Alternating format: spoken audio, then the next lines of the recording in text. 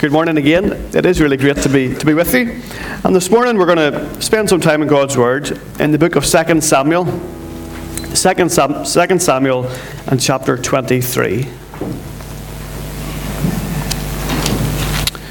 A wee while ago in Hollywood we went through a series and a study in the life of David. And this was our final message in that series. These are given as the last words of David. In 2 Samuel chapter 23, and if you see, that's what it says in verse 1. Now these are the last words of David. So 2 Samuel chapter 23 and verse 1. This is God's word. Now these are the last words of David.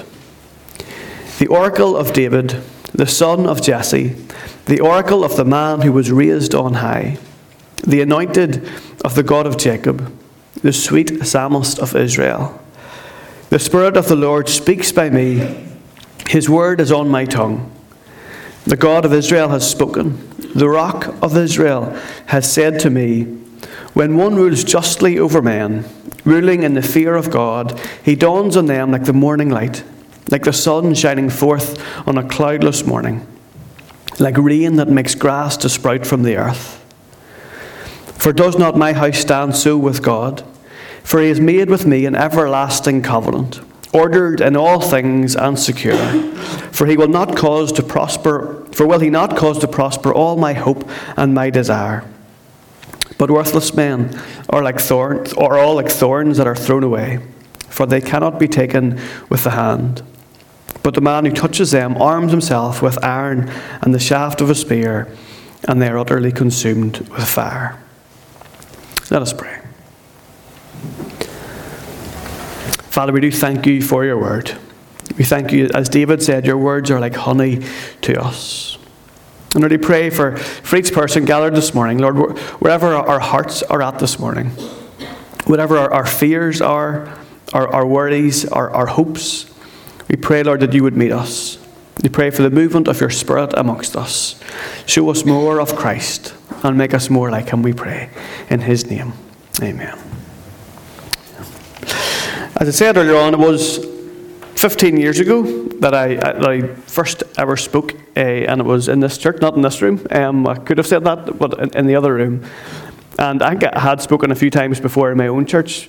But that was it, 15 years ago. And from then, I've delivered, I'm sure, countless sermons and messages. 15 years of preaching and 10 years really of being in church ministry. And in that time, I've learned that there is a difference between speaking to people and telling them truth and telling them what to do. There's a difference between just speaking to people and leading people. And truly leading people and taking them with you, taking them where you want them to go. One of the best things I've heard of leadership is, the first rule of leadership is, everything is your fault. And that's from the great leadership guru Hopper from A Bug's Life, one of the bugs in A Bug's Life. But everything is your fault. But in leadership, we're trying to take people with you to where you want to go. And I've learned really there's two main aspects, and countless books have been written on leadership, but really, especially in Christian ministry, there's two main aspects of leading people. Number one is telling them, encouraging them to trust in God, to turn away from themselves, to turn away from their own sin and selfishness, and to put their trust in him. And that's what many people need to hear. But the other aspect of leadership, which everyone needs to hear, is it's going to be okay. I noticed earlier, whenever at the beginning of the service, Dave told us all, in the middle of everything happening, it's going to be fine, it's going to be fine. It's great leadership by Dave. But we need to be able to tell people it's going to be okay. And I can think of many people in our own church context, in my own life, who we need to sit down with and tell them it's going to be okay.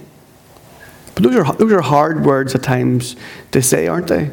I'm sure you can think of people, contexts and situations with people where it's hard to say that, it's hard at times to believe that. How can we truly lead people? How can we truly tell people it's going to be okay? How can those words not at times feel trite or even feel untrue? Think of people going through illnesses, people going through relationship difficulties, marriages, with their children, with work. How can we truly lead people by telling them it's going to be okay? Well, someone who knew a thing or two about leadership was King David. And what we get here in these first 7 verses of chapter 23, David's last words. And you might think it's a bit strange if you're very observant. You'll see that these are given as the last words of David, and yet this isn't the last chapter in the book of Samuel. There's another chapter and a half, and David appears to be alive and well in chapter 24. So these are, if you like, David's last public words, his last psalm, the last address that he gives to the nation. This is what he wants to leave with them. And what he gives them is kind of like a job description of what a true and a good leader looks like, what a true and a good king looks like. It's part job description, it's also part biography. He's reflecting back on his life as well. But he gives us a kind of a blueprint for what a good king of Israel should look like.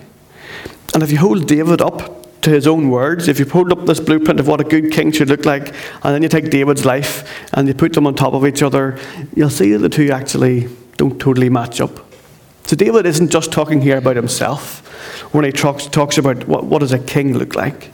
He's pointing beyond, reflecting back on his own life, but he's also pointing to a greater king who will come. And of course, we've already sang about who that king is. These words point us to David, but they also point us beyond to Jesus and how he is our true and a good king. But they also speak into our own lives. If you have a position of leadership, whether as a boss, maybe in church, in any sort of ministry, a father, if you're a father or a mother, or even just the friends and the people you have around us in our lives, how are we to influence them? How are we to lead them? How should we point them to life and to hope? Well, let's look at what David says. We see here in chapter 23, verse 1, we see this is the oracle of David, the son of Jesse, the oracle of the man who was raised on high. It's saying the oracle of this man, David, who was raised up. And if you go back through the book of Samuel, and originally it was one book, first and second, there was no first and second Samuel. It's one book that's now been broken in half. But the book of Samuel is full of people who were high and tall, who were brought low. Think of Eli, the priest who grew large, not tall, but grew out the other way, the way you don't want to grow, by eating the food that was offered in the temple. And he grew large. And how did Eli die? Well, the Ark of the Covenant is stolen. And when he hears the Ark of the Covenant stolen, he falls off his chair and breaks his neck and dies. The Ark of the Covenant is taken to the false god Dagon. And Dagon, the Ark is set in the temple with Dagon. And whenever the Philistines wake up who've stolen the Ark of the Covenant, what has happened to Dagon? He's fallen over. Saul, the king who the people had chose themselves, wasn't God's king, he was man's king. How does Saul's days, he was described as being a head taller than everyone else, tall, strong, King Saul. How does he die? He falls on his own sword. And then you can think of the greatest example in the book of Samuel, Goliath, the tallest of all tall people in the Bible. Tall Goliath stands over the Israelites. And how does he meet his end? Well, he gets a pebble from David's sling and he falls. The book of Samuel is all about the tall, the mighty, the proud being brought down. And then David, the youngest of the sons of Jesse. We know the Sunday school stories well, I'm sure, if you've been brought up in church. This the last son, he is the one who's raised up to be king. He was raised on high, the anointed of the God of Jacob, and it was Samuel who anointed David to be king. And then he's described as the sweet psalmist of Israel. And then David speaks in verse 2, the Spirit of the Lord speaks by me, his word is on my tongue. The Lord, the God of Israel has spoken, the Rock of Israel has said to me. How did David lead the people? We've got 3 points this morning, 3 very simple points. The first one is that a good king speaks. A good king speaks. David spoke to the people. You think of great leaders of the past, think of Churchill. who led Britain through the Second World War through his speeches. We will fight them on the beaches. Think of King George also. If you've seen the King's speech, you know how his words gave hope to a nation. Or more recently, we've seen President Zelensky in Ukraine, who took this tiny nation who thought they were just going to be totally overrun. And through his speeches, he was able to change how they looked at themselves, to change how they saw themselves, that they weren't going to be victims, but they were going to be in control of their own fate. It was Churchill who said the difference between management and leadership is communication.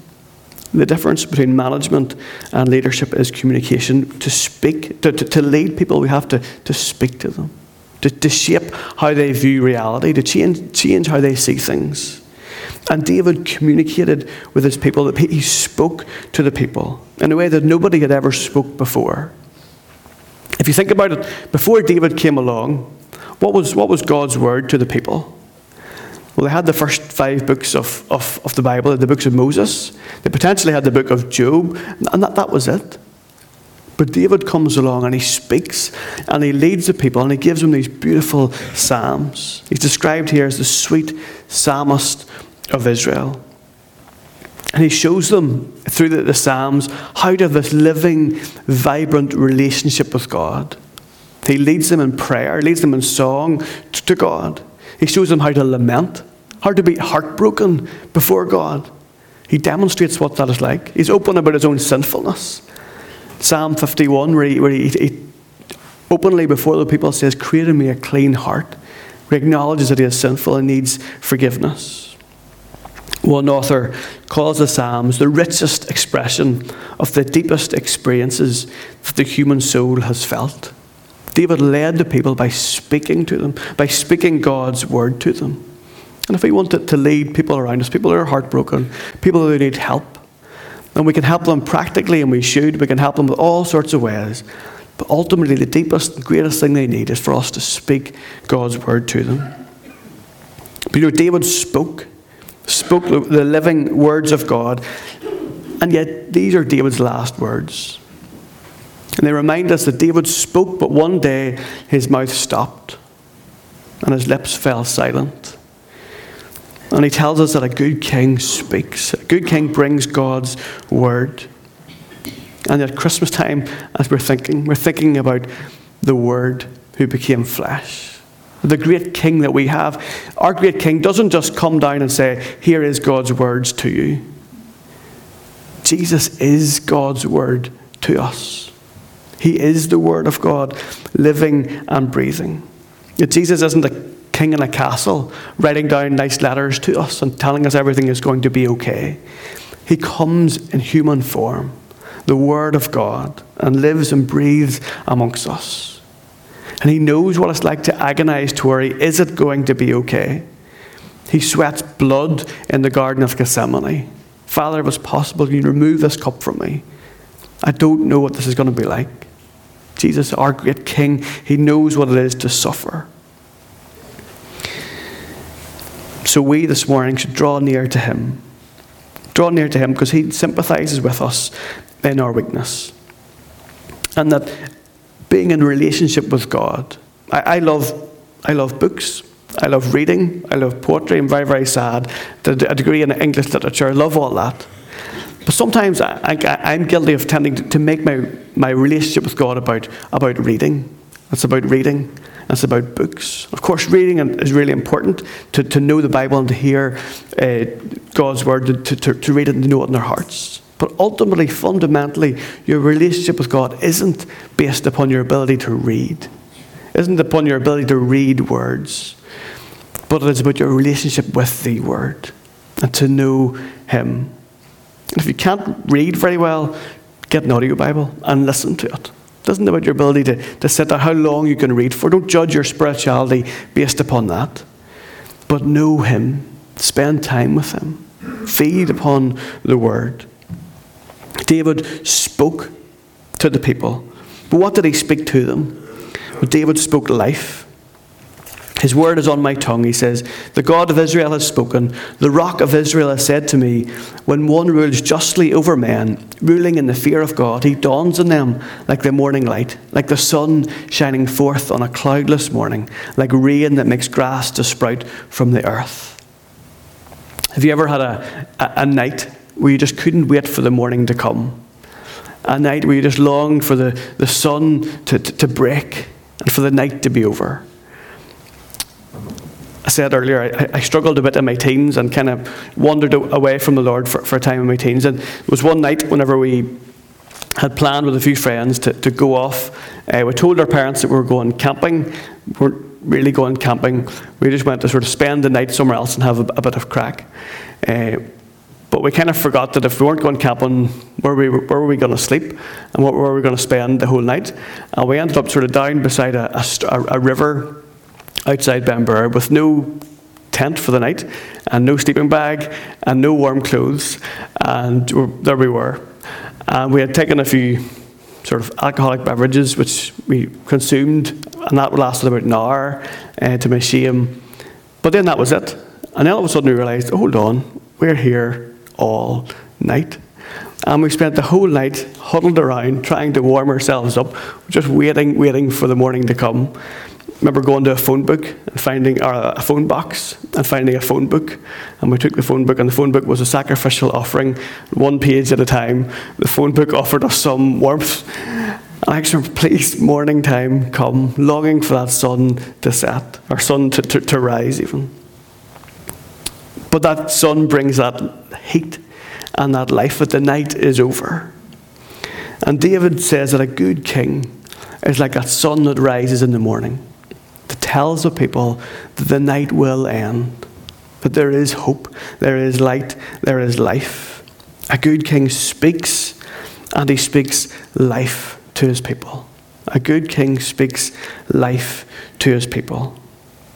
Again, there's wisdom here for earthly leaders or in your relationships. Do we speak life? Do we point people to the hope that there is in Christ? That it's not glib whenever we say it's going to be okay.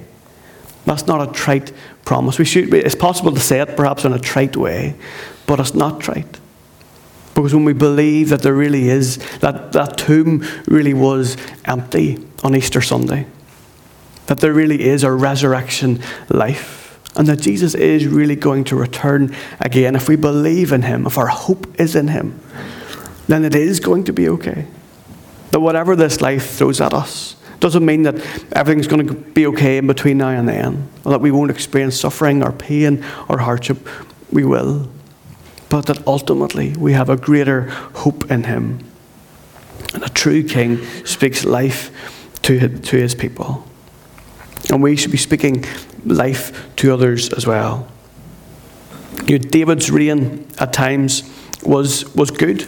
It was he was at times like a sun shining on his people. At times he led them in victory against the Philistines or other people, and it was great. But of course we know about David's sin with Bathsheba, where he committed adultery and had the woman who he committed adultery with, he had her husband killed in war. David's reign was more like an Irish summer, where there was periods of sunshine, periods of good times, but then there was periods of rain and darkness as well. And Solomon, David's son, will have a really great reign. There'll be sunshine during his time, but again Solomon will be led astray as well. And Israel will go through these centuries of good kings, then bad kings, and then mostly bad kings, and then worse kings. And by the end of the Old Testament, the prophet Malachi will say, "But for you who fear my name, the Son of Righteousness shall rise with healing in its wings." Because he knew by that stage, after centuries of misrule and bad kings, the people just felt they were dark. They lived in a dark time. And they were hungering and longing for that sun to rise. And again at Christmas we'll think about the city, over the city of David, that star will shine in the darkness. And that light of the world comes to us in Christ.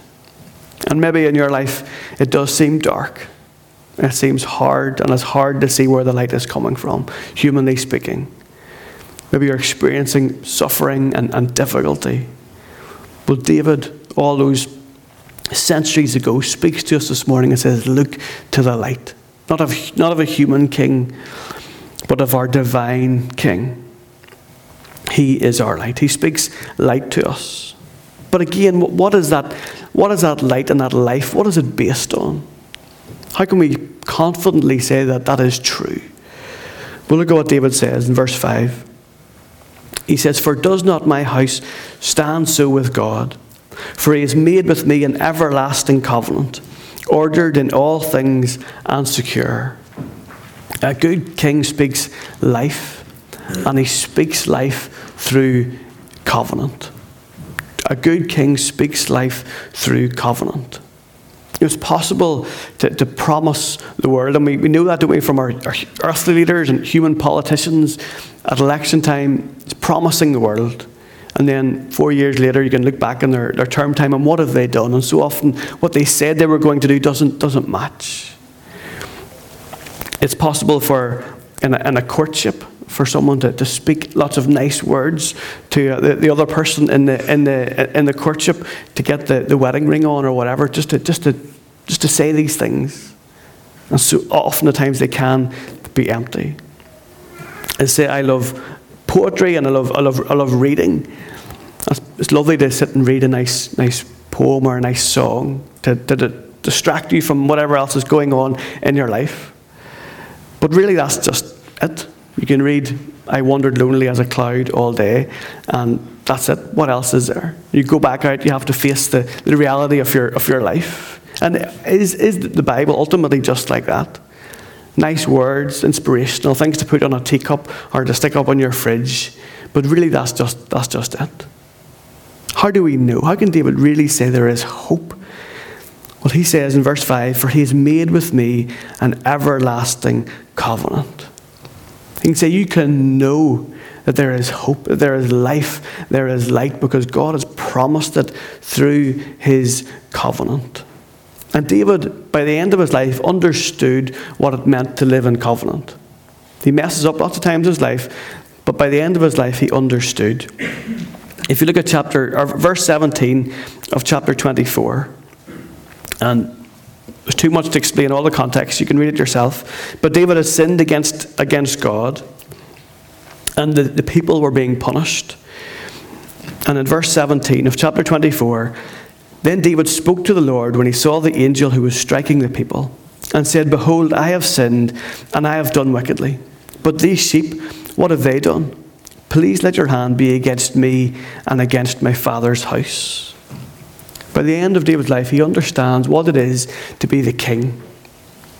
Because he understands that as king, he's to lead the people. And when the people are suffering, he puts himself in their place and says, I am the covenant king. I've promised to lead, to shepherd, to protect these people.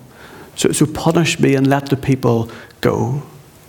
And that's what it is to be in covenant relationship. You promise to be with that person, to protect that person come what may.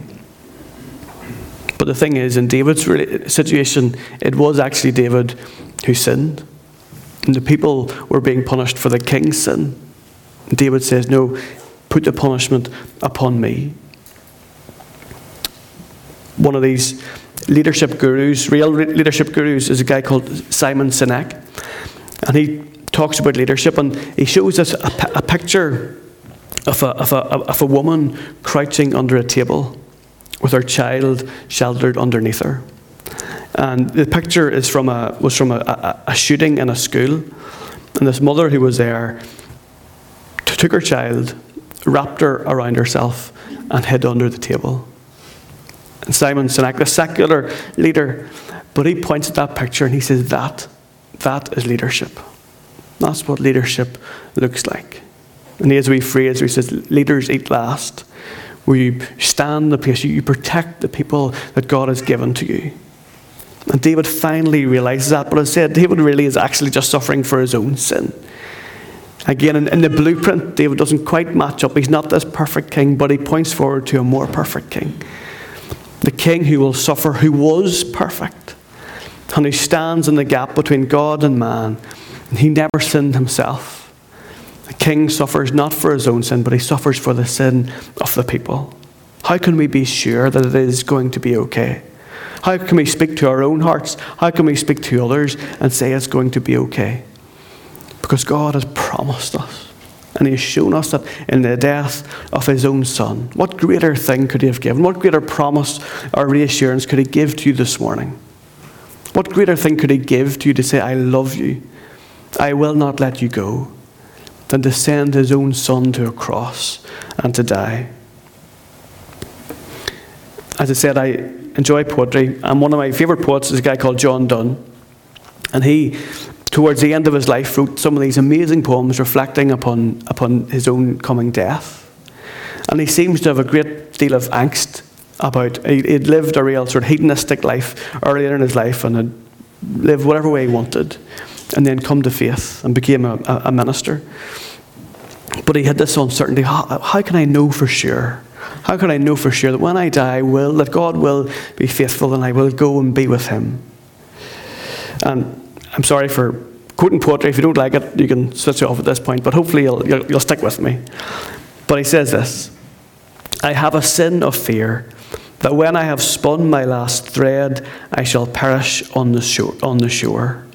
This by his last thread, he means when he dies. He's this fear that when he dies, he won't make it across to the Jordan, to the other side. He says, I have a sin of fear that when I have spun my last thread, I shall perish on the shore. But swear by thyself that at my death thy Son shall shine as he shines now and heretofore, and having done that thou hast done, I fear no more. He has this fear that when he finally passes on, he won't make it. And he says, will you promise that in that moment you will be faithful? That at my death, your Son, and that's S-O-N, not S-U-N, the Son will shine to me in that moment, just as he shone to me in my life. And when you've done that, when you've promised that you will be with me, you've given me your Son, you have done. You can't do any more. There's nothing more that God could do for us. I fear no more. So this morning, we can lead ourselves. We can lead each other in hope, in life and light, by looking at that King, looking at the Son who shines for us in his death and his resurrection, that there is hope. He speaks to us this morning. He speaks light. He speaks life to us. I'm going to pray in a moment. Maybe leave a moment for us to reflect in our own hearts. Are there fears, anxieties, worries that we have? Can we look at him, look at the Son that shines, and we can truthfully in our hearts say, as we fear no more, because we see that sun shining brighter in all the darkness that surrounds us in our life. Let's take a moment.